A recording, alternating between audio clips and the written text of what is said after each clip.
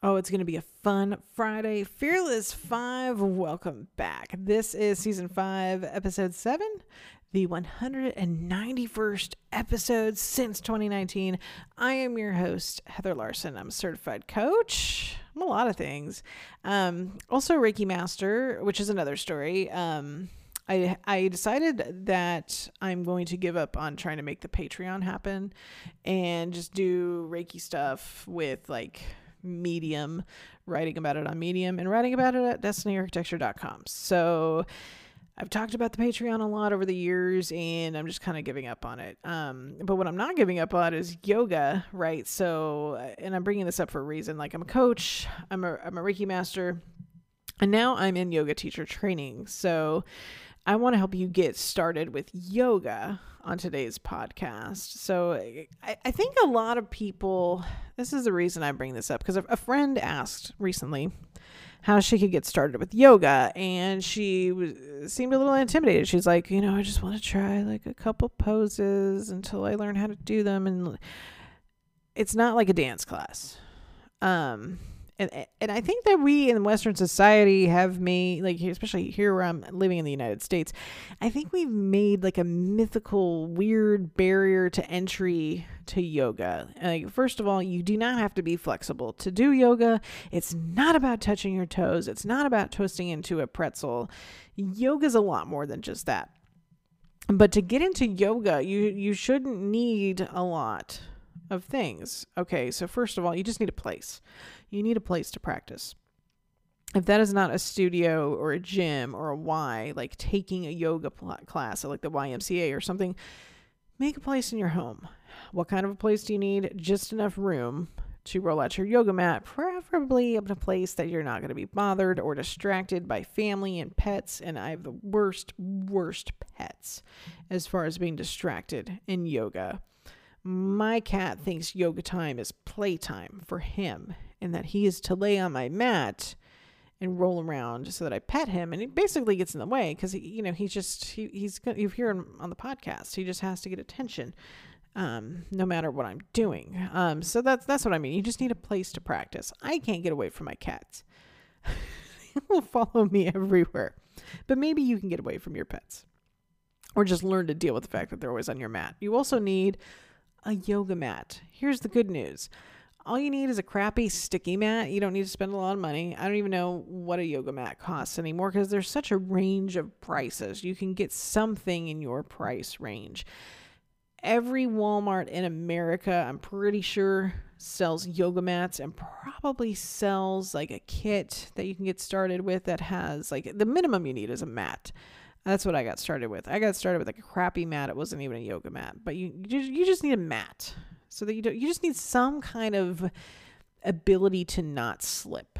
And this is why you need a yoga mat. You don't want to slip, okay, when you're doing things and you're balancing your weight on your palms or your knees or your elbows or whatever.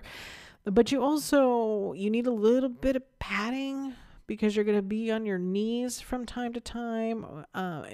Joints are going to hit the floor. In other words, you're going to be sitting on your butt, or you're going to be kneeling on your knees. That's why you need a yoga mat. You just need a little, quarter to half inch of cushioning, and it needs to be a sticky enough material so that you don't slide, because you don't want to hyperextend because you slip while you're doing yoga. So those are the first two things that you need in order to get a yoga practice started.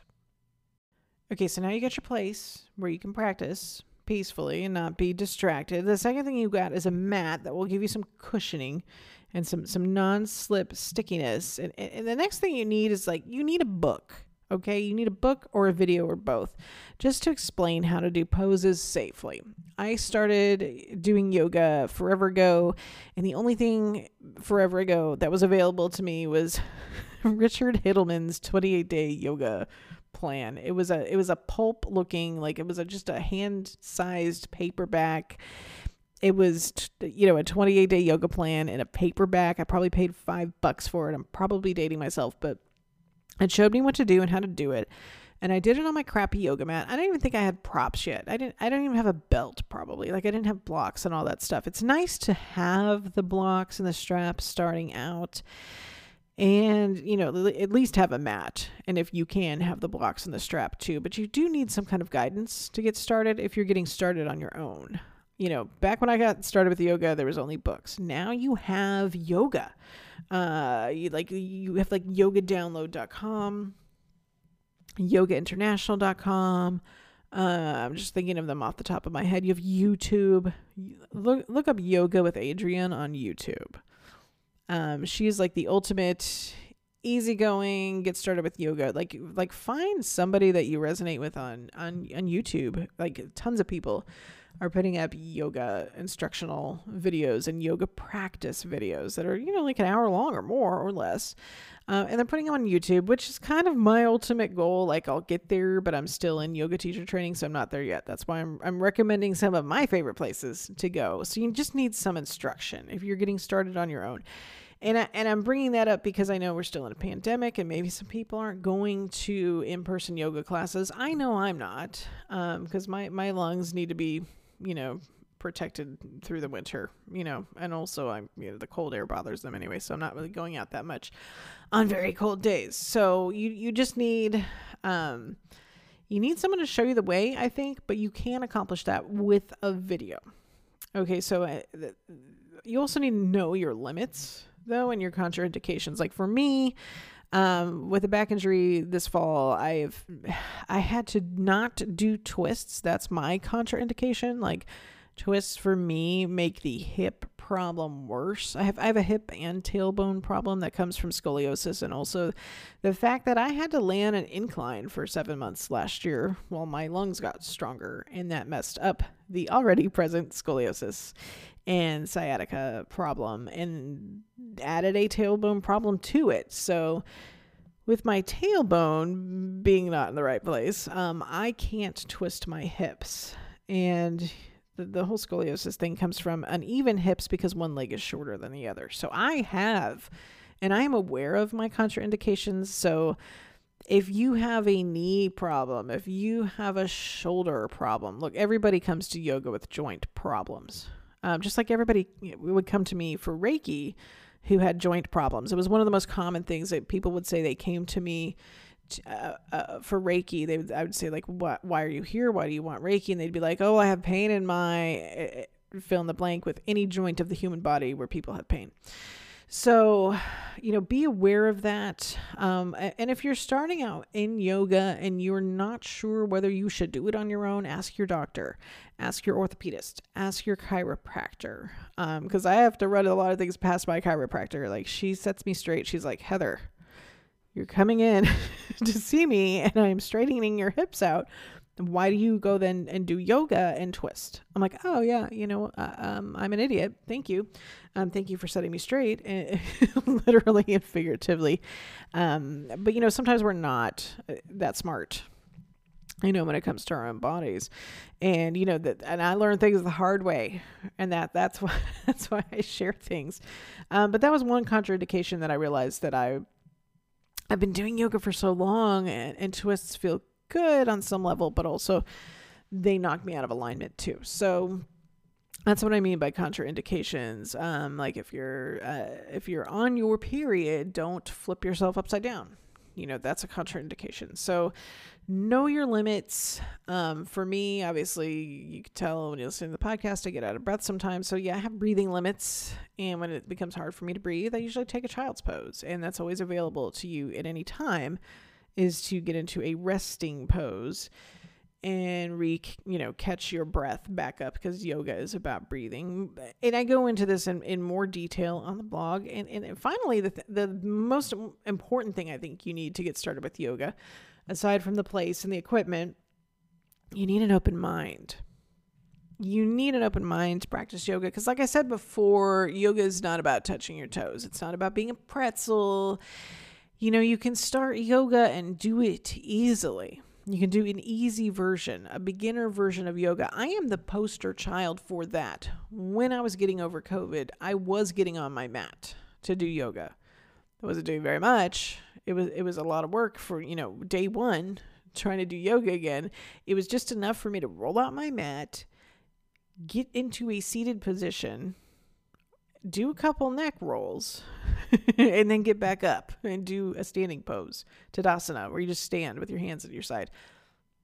Maybe that took me 3 minutes, but that was a lot of work. And it was, you're syncing movement to breath in yoga. And so I decided to be open-minded about it, and there was a point this year, it's 2022. There was a point in 2021 where all I could do was gentle yoga or a few minutes of yoga or chair yoga. There was not one day of 2021 where I was doing an athletic yoga or a vinyasa yoga or a flow.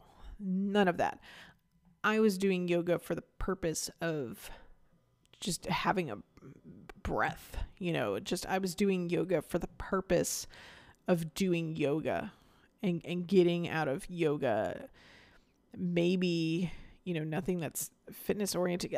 Because yoga is not about fitness. Yoga is not a workout.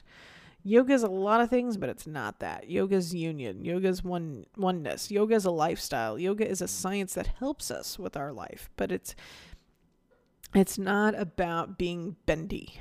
It's not about being in shape. Yoga is available to everybody at every stage of life. There's prenatal yoga. There is yoga for elderly people. There is yoga for people like me with asthma and weak lungs who, at my worst, had to do yoga with a chair, sitting in a chair. So bring an open mind to yoga. And yeah, I've done super athletic yoga. One of my favorite all-time yoga teachers was in Phoenix, Arizona, was Yoga Dan. He was about 7 feet tall, and he was a college basketball player, which is how he got into yoga, because he ended up injured and he found yoga helped him. And his classes were so athletic, and because he was an athlete. There's a yoga for every body, and there's yoga for your body, and there's yoga for my body. And I want to keep an open mind about it. I want people to keep an open mind about it, because I don't want you to avoid yoga. I don't want you to avoid trying it because you have a misconception that it's just for skinny people, or it's just for young people, or it's just for fit people, because it's not. It's for you today. Whatever condition you're in, it's for you. So that's how you can get into yoga. You can read more about it at destinyarchitecture.com. And that's the Fearless 5 for the week, the 5 episodes. And follow us at @DestinyArch1 on Twitter and TikTok and all the things. But you can find about all that stuff at destinyarchitecture.com. Remember, you are the architect of your own destiny. And thanks for listening to the Fearless 5, the first week of January 22. You're here because you're going to lose the fear and get your ass in gear.